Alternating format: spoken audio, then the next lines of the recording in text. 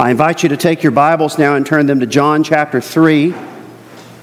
John chapter 3. We'll look at chapter 3 and verses 1 through 8 this evening. The sermon is entitled, The New Birth. John chapter 3, beginning at verse 1. Would you give your full attention now to the reading of God's holy word? Now there was a man of the Pharisees named Nicodemus, a ruler of the Jews. This man came to Jesus by night and said to him, Rabbi, we know that you are a teacher come from God, for no one can do these signs that you do unless God is with him. Jesus answered him, Truly, truly, I say to you, unless one is born again, he cannot see the kingdom of God. Nicodemus said to him, How can a man be born when he is old? Can he enter a second time into his mother's womb and be born? Jesus answered, Truly, truly, I say to you, unless one is born of water and the Spirit, he cannot enter the kingdom of God. That which is born of the flesh is flesh, and that which is born of the Spirit is spirit.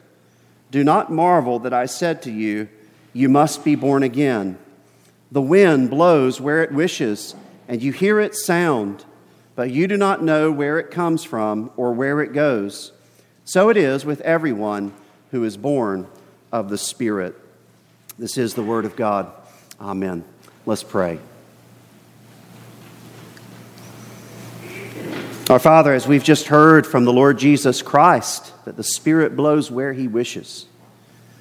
The Spirit is active in the world. So we pray that as your word is read and preached this evening, the Spirit would be active among us.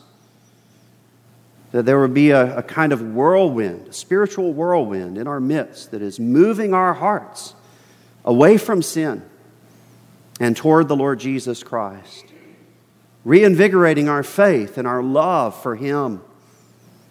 And we ask this in Christ's name. Amen. Well, beloved, this evening we continue our series through the Gospel according to John. Last time, you remember, we heard Jesus teaching on the significance of the incarnation and His as yet future resurrection from the dead in the context of the cleansing of the temple in Jerusalem. And we learned that Jesus' humanity, His human nature, is the new, the last, the final, the eschatological dwelling place or temple of God with man. One thing that makes John's gospel unique is his narration of several lengthy discourses or teachings from Jesus in more intimate settings. It's something that I love about the Gospel of John. In our text for this evening, we encounter the first of those discourses as Jesus teaches Nicodemus about the nature of the new birth as a prerequisite for saving faith.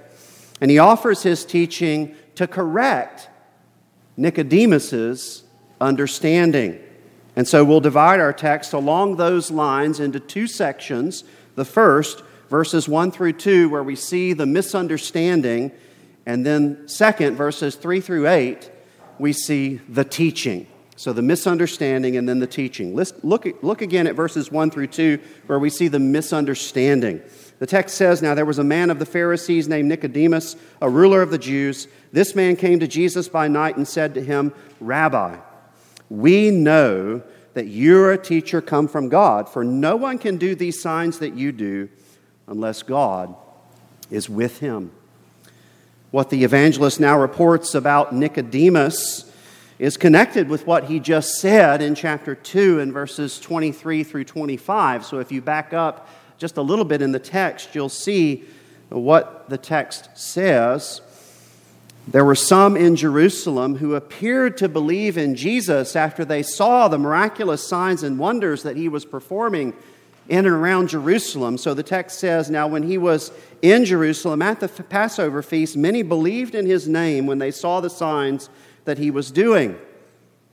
I say they appeared to believe. The text says they believed, but it's apparent they appeared to believe in him because of what comes next. The text says, But Jesus on his part did not entrust himself to them because he knew all people and needed no one to bear witness about man, for he himself knew what was in man.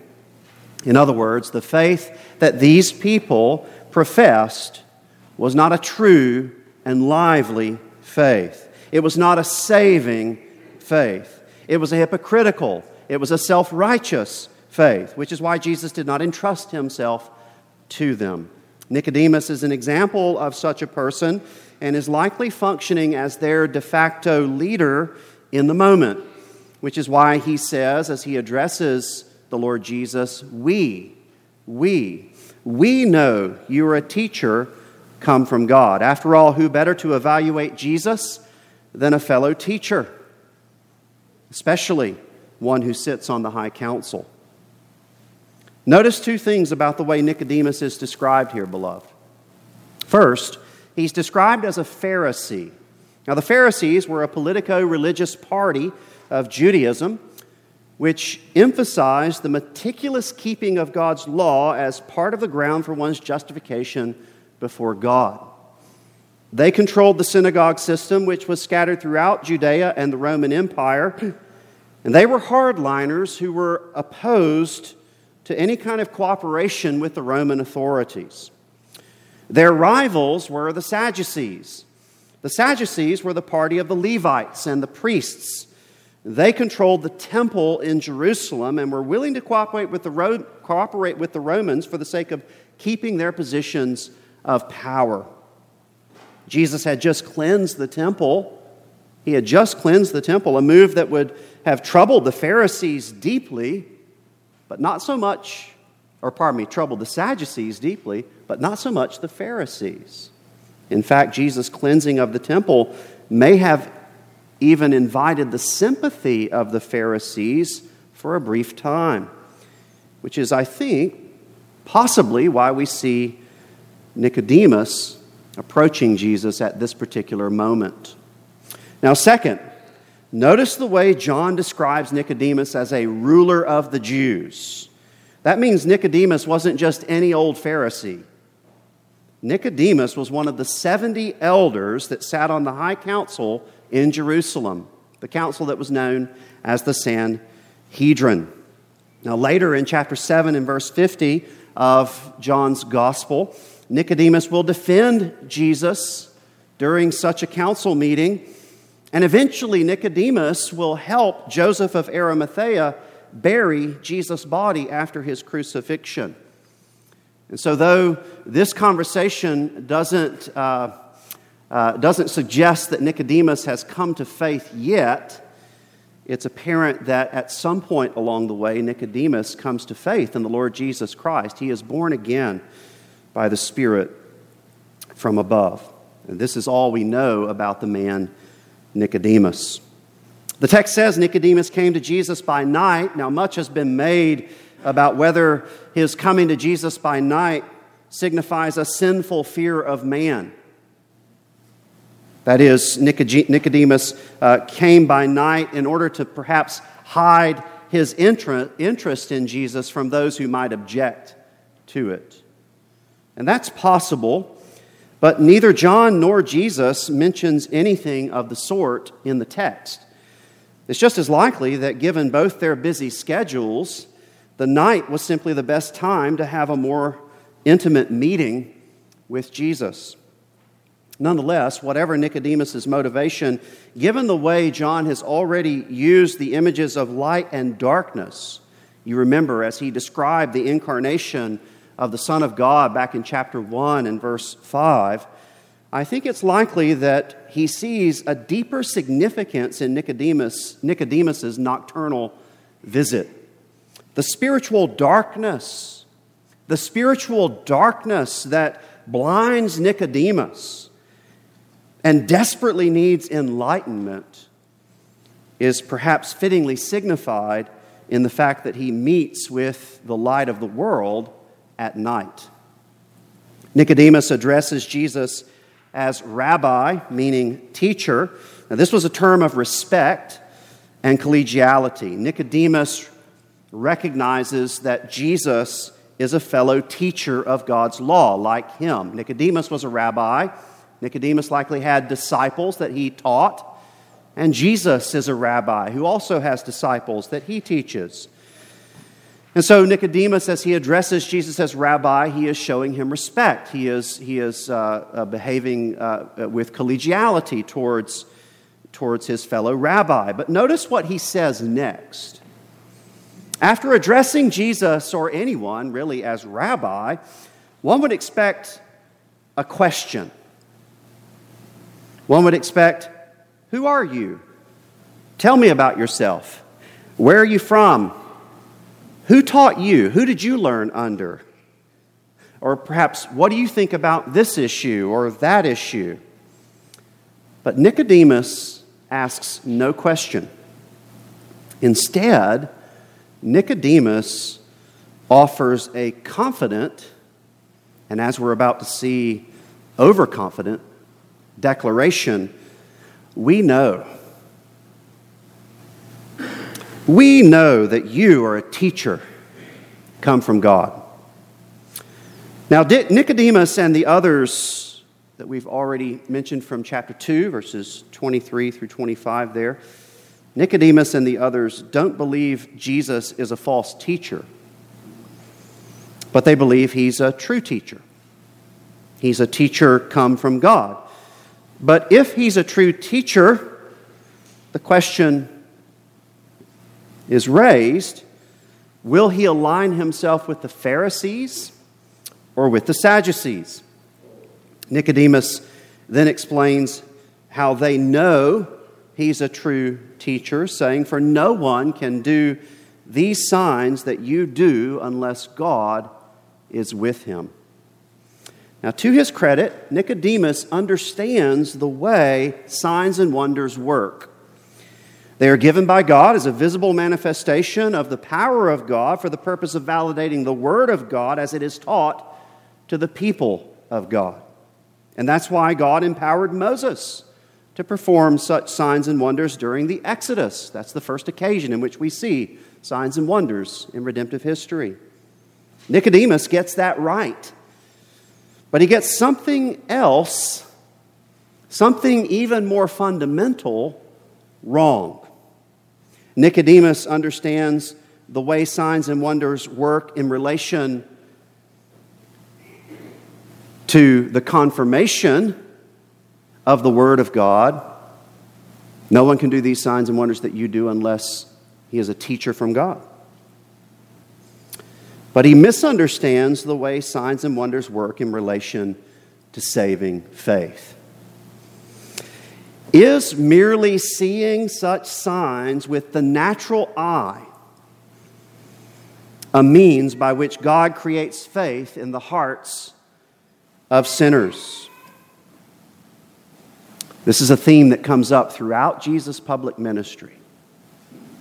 It comes up throughout John's gospel. It's one of his major themes. You remember, this is the way Jesus concluded the parable of the rich man and Lazarus. You remember the rich man is in hell, and he begs Abraham to send Lazarus back to warn his brothers that they don't end up in hell with him. And do you remember what Jesus says Abraham says to the rich man? They have Moses and the prophets. Let them hear them. Even if they should see someone raised from the dead, they would not believe. So what is the means by which God, the outward and ordinary means by which God creates faith in the heart? It is not seeing signs and wonders, even a resurrection with one's natural eyes. That's not enough to do it. It's simply hearing the Word of God, heeding the Word of God. Nicodemus seems to think that by virtue of the signs and wonders he's witnessed, he has trusted in the Lord Jesus Christ. And those that were just mentioned in the previous verses have trusted in the Lord Jesus Christ, simply because they saw the signs and wonders. But as we've already noted, one of the major themes of John's gospel is seeing is not believing. Seeing is not believing. In order to believe, we must see in a whole new way. In order to believe, we must see spiritually.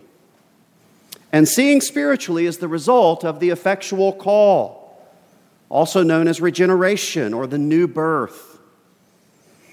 Every human being since the fall has been conceived in the estate of sin. And if left to themselves, every human being would remain blinded to spiritual things, unable to accept spiritual things, always rejecting spiritual things.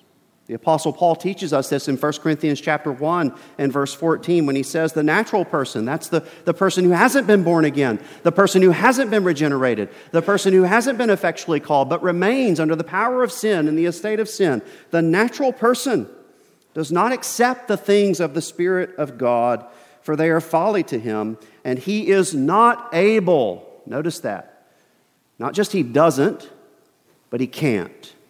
There is a moral inability there. He is not able. It's another way of saying he is blind to these things. He is not able to understand them because they're spiritually discerned.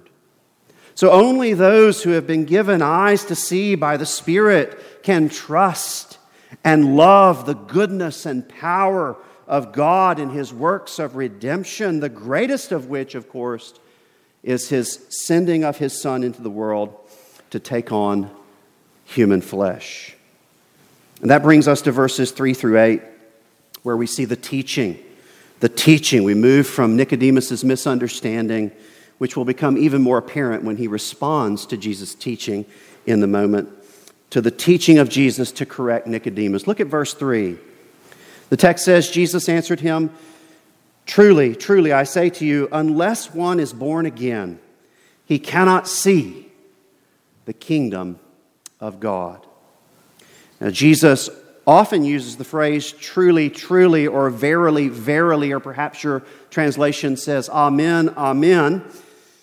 That phrase indicates that he's about to say something very important, and thus it alerts the hearer to pay very close attention. And so whereas Nicodemus came to Jesus with a confident declaration about what he and others thought they knew about Jesus, essentially saying, "I say to you," Jesus now turns this around on him, saying essentially, "No, I say to you. I say to you." And Jesus then teaches Nicodemus the truth. Whereas Nicodemus has just confessed to have essentially believed in Jesus, believed that Jesus is a teacher come from God, because of what he saw with his natural eyes by way of Jesus' miraculous signs and wonders, Jesus teaches him that he's actually blind. Unless one is born again, he cannot see the kingdom of God. In other words, unless one is born again, he is blind to the kingdom of God. Now, this is the only time the phrase kingdom of God is used in the whole Gospel of John. Just this one time.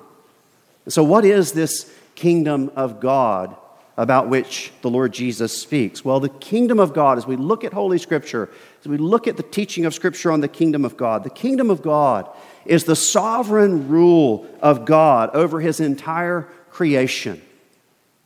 He is the sovereign. He is the king who rules over all things.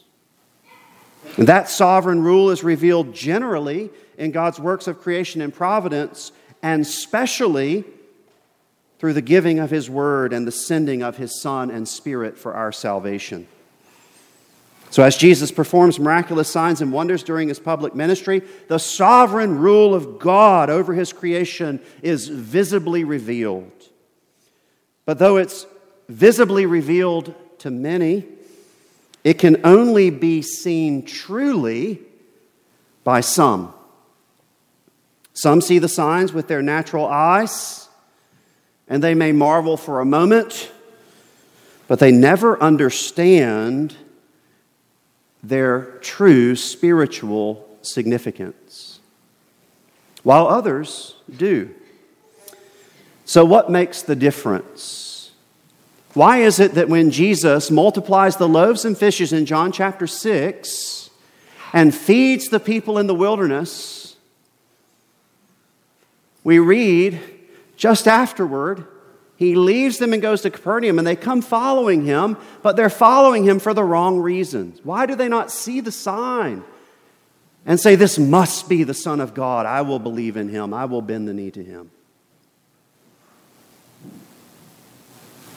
Well, because, again, seeing is not believing. And so they come to Jesus and he rebukes them. He seeks to correct them, saying, don't seek the food that can only fill the belly.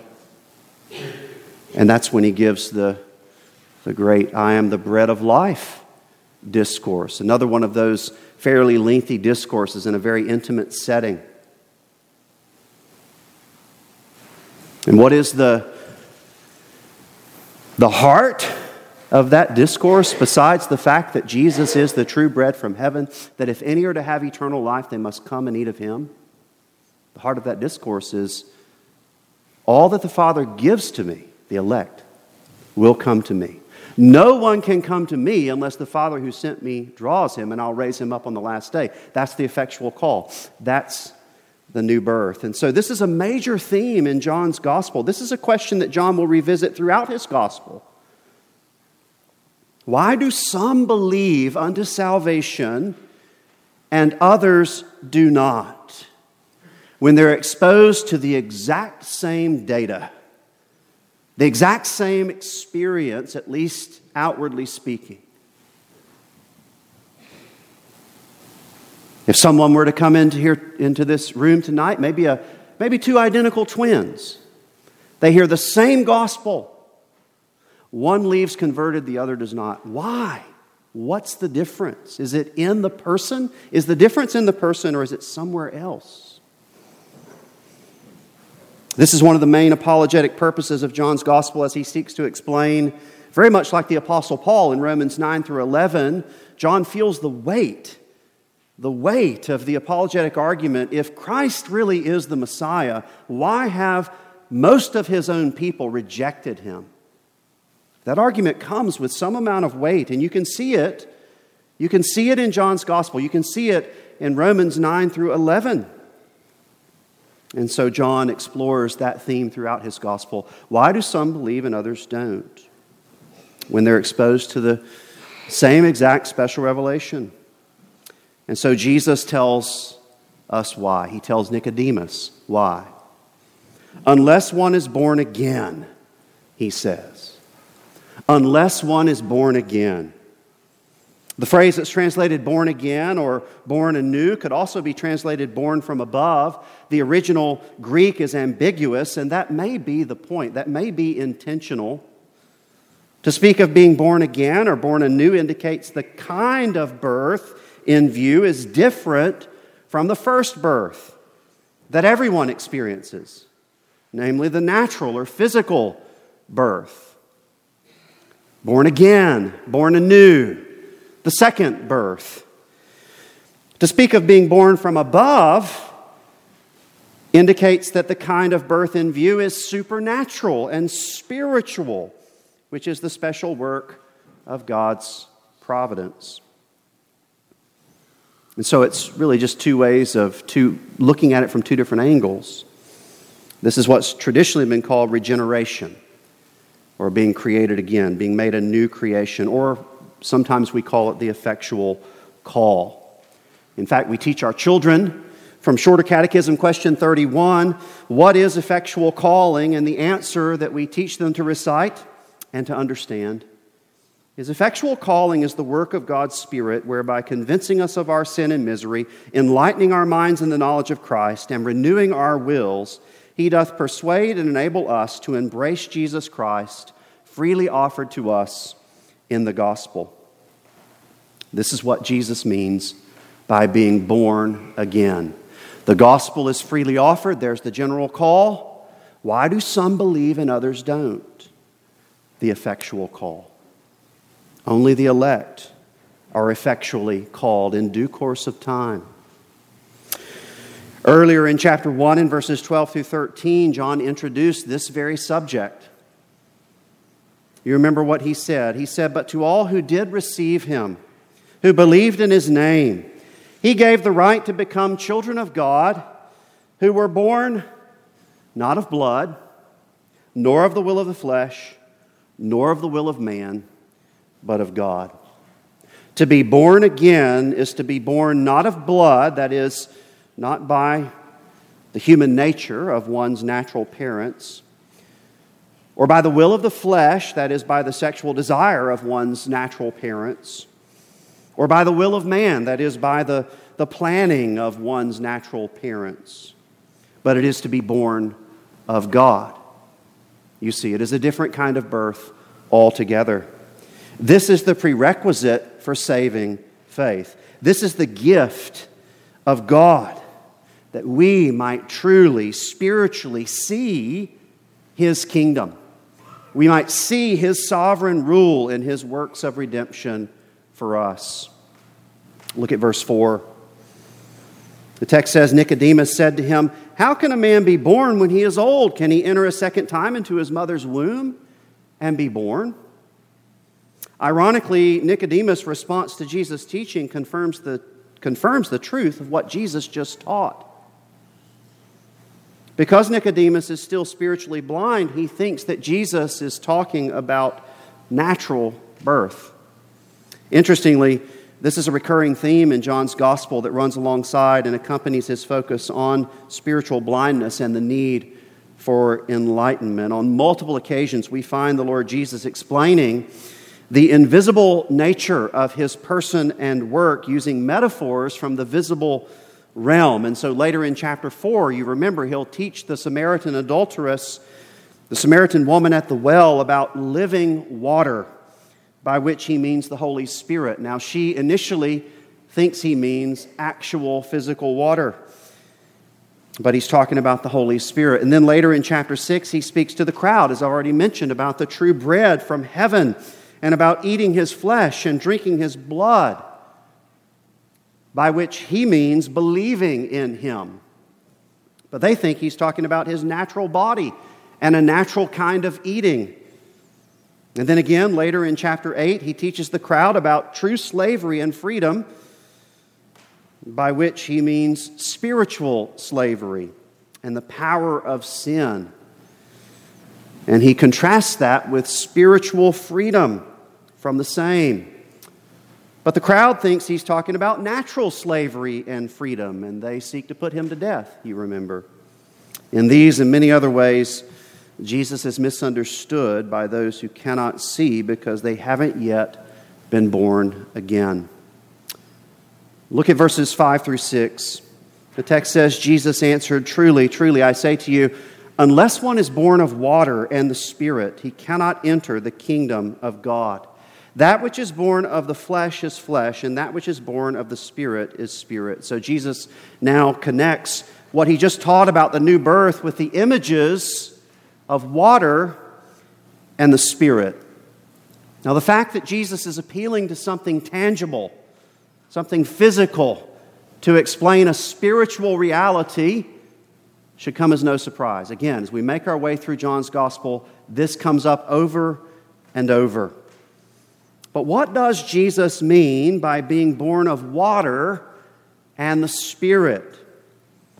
There are many different interpretations of this passage. Some have taken Him to be referring to baptismal regeneration. In other words, they believe He's teaching that when a person is baptized with water, in that exact moment, he is also regenerated. In reaction to that teaching, some believe that when Jesus says born of water, He doesn't mean the water of baptism, but the water of the womb, that is, the amniotic fluid of the womb. And so born of water, they would say, is the same as born of the flesh, or physical birth. Now, both those interpretations are possible, but neither is preferable. Neither is preferable. What we must remember when interpreting difficult passages like this is context is king. We have to begin by asking the question, how does John use the images of water and Spirit in his gospel. And what we find is that he uses water as an image of the Spirit throughout his gospel. We need only look to chapter 4 to see this. In the very next chapter, the living water that Jesus promises to give the Samaritan woman is clearly the Holy Spirit and not physical water. But this is no new metaphor. From the beginning, we see God associating water with the work of the Spirit. Genesis chapter 1, verses 1 through 2, the Bible begins this way. The text says, "In the beginning, God created the heavens and the earth. The earth was without form and void, and darkness was over the face of the deep. And the Spirit of God was hovering over the face of the waters." There it is. So, the work of the Spirit is closely associated with water in God's work of creation. In this case, the Spirit forms and fills that which was formless and empty, which is represented in that passage by water. Now scroll forward from there, we get to the Noahic flood, and God sends the waters of judgment down upon the world. He does a work of decreation, if you will, in order to do a work of recreation on the backside of it. In Genesis chapter 8 and verse 1, the text says, "But God remembered Noah and all the beasts and all the livestock that were with him in the ark, and God made a wind blow over the earth, and the waters subsided."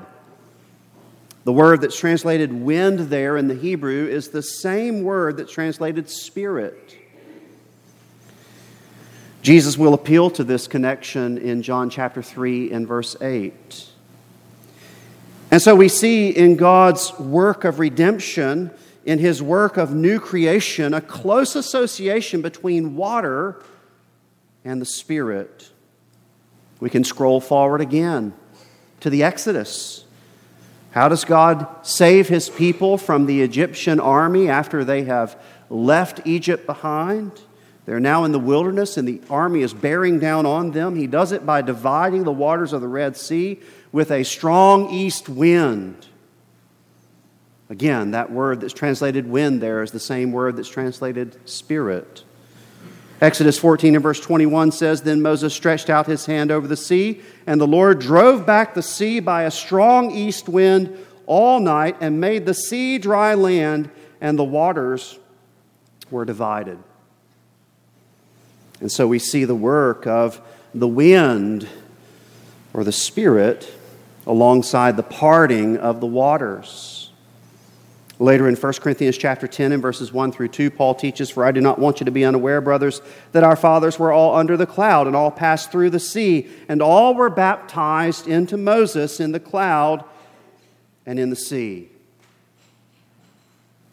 So the Apostle Paul connects the Red Sea crossing with baptism. It's interesting. There is a text in which clearly babies are being baptized. And this is it. Was it just the adults that went through the baptism of the Red Sea? No. All of Israel went through the Red Sea. All were baptized in the cloud and in the sea. Paul connects that crossing with New Covenant baptism. The Apostle Peter, you remember, connects the Noahic flood to New Covenant baptism.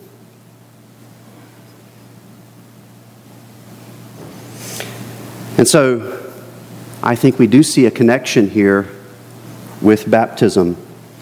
Just as the Spirit's work of old creation and new creation was associated with water, the Spirit hovering over the face of the waters at the time of the old creation, and then in the new creation, the Spirit involved in the wind that pushes away the water of the flood, the wind that divides the Red Sea, these images that come up over and over. So the same is true with Christian baptism. Christian baptism is a sign and seal of the Spirit's work of regeneration. Not because the person who is baptized is immediately regenerated in that moment, But nonetheless, when they receive baptism, regeneration is signified and sealed to them. That's what Jesus means, I think, when he speaks of being born of water and the Spirit. It doesn't mean that going through the water equals regeneration. Ham wasn't regenerated by the flood, and most of Israel wasn't regenerated by the Red Sea.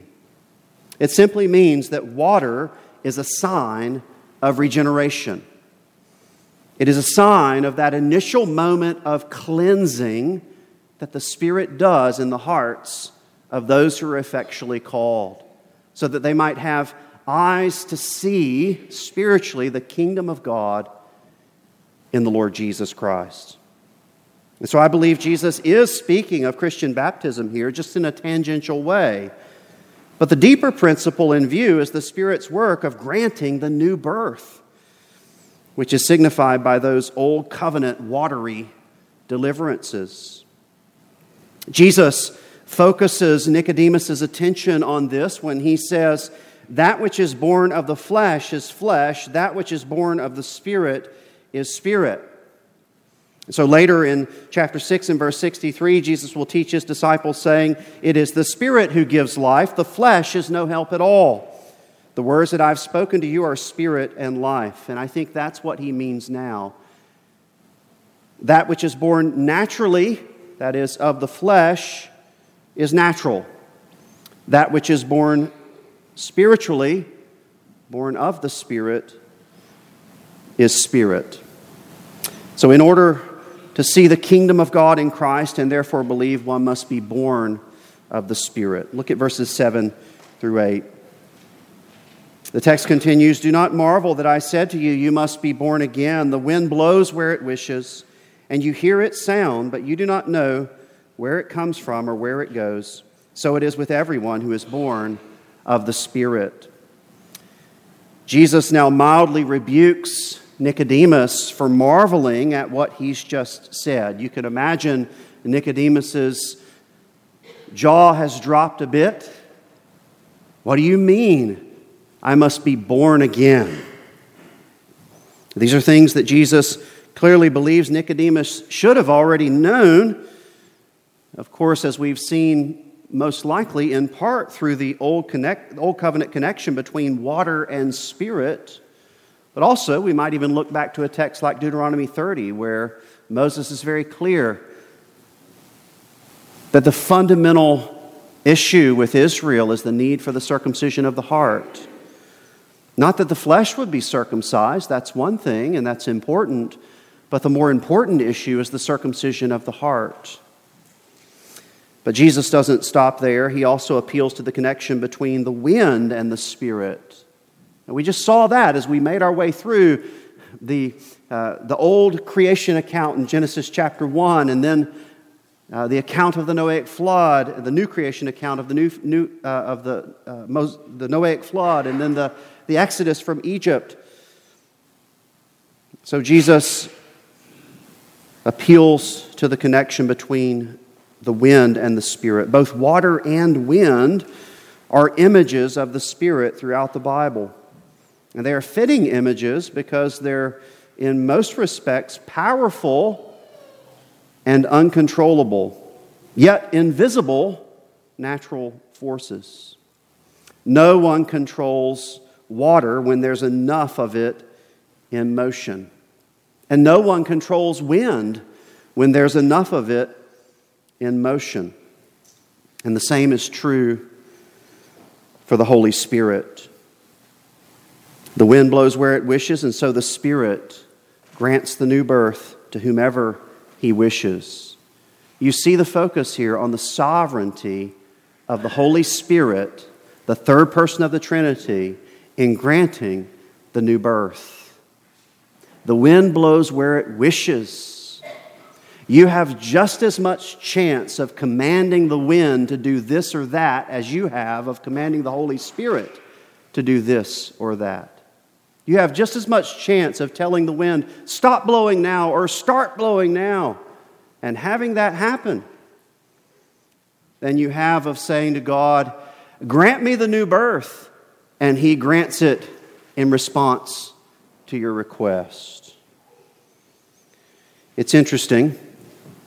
I had a professor in seminary who said, I don't want to make a big deal about the sinner's prayer. He was a good guy. He was basically Reformed. But he said, I don't want to make a big deal about the sinner's prayer. But the first prayer a sinner ought to offer to God is not, God, will you save me? Because you can't actually offer prayer in faith apart from having already been saved. He said the first prayer a Christian ought to offer is, God, thank you for saving me. Not, would you please save me? I open my heart. Jesus, would you come in? Not that, but thank you for saving me. Our first prayer ought to be a prayer of gratitude. And again, it's because God is sovereign. He is sovereign in calling His elect people unto Himself.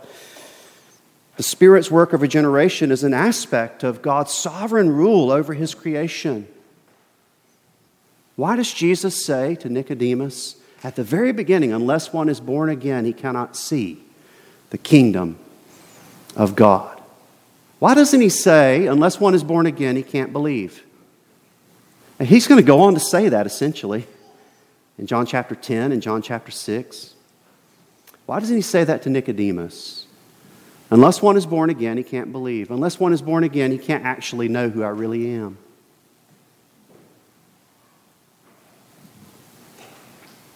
Well, I think there's a connection to what He's teaching Nicodemus. Unless one is born again, he cannot see the kingdom of God.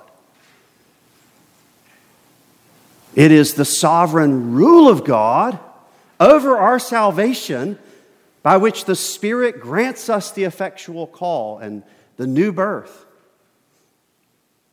by which we see the kingdom. It is when we are made subjects of the kingdom through the sovereign initiative, through the kingly rule of our God, that we see the kingdom.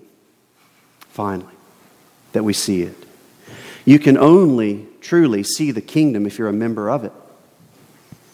You can only truly see the King for who He is if you bend the knee to Him by faith. And so part of the kingdom of God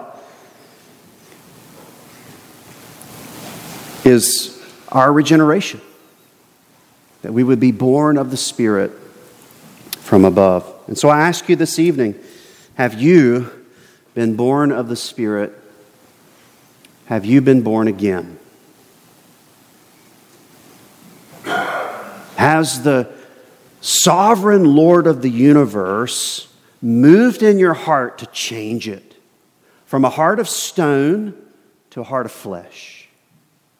From a heart of hardness, callousness, bitterness, and anger to a heart of faith and love for God and neighbor. See, only God can perform that kind of heart surgery. He's the only one. He does it by His Spirit. And so my prayer for you is that you would indeed look to Christ and believe in Him. That you would see in Him the kingdom of God. Let's pray. Father, we thank you for this text. We thank you for the teaching of the Lord Jesus Christ. In many respects, it's a difficult teaching, particularly the connections between water and the new birth, water and the Spirit, and these sorts of things. But Father, we thank you. We thank you that the fundamental message of the text is clear. That you are sovereign in the salvation of sinners. And that if we were left to ourselves, none of us would have hope. But you haven't left us to ourselves. But you, in your mercy and compassion, have granted to your elect people the effectual call. This is all of your grace from first to last. And so we worship and adore you for it. And Father, we pray that if there are any here this evening among us who haven't yet been born again, that you might grant that as they've heard your word preached this evening, that word might indeed not simply be a general call, but that you might through it and through the powerful working of the Spirit issue forth the effectual call, that you might grant that they would be made a new creation in Christ Jesus, our Lord. For we ask it in His name. Amen.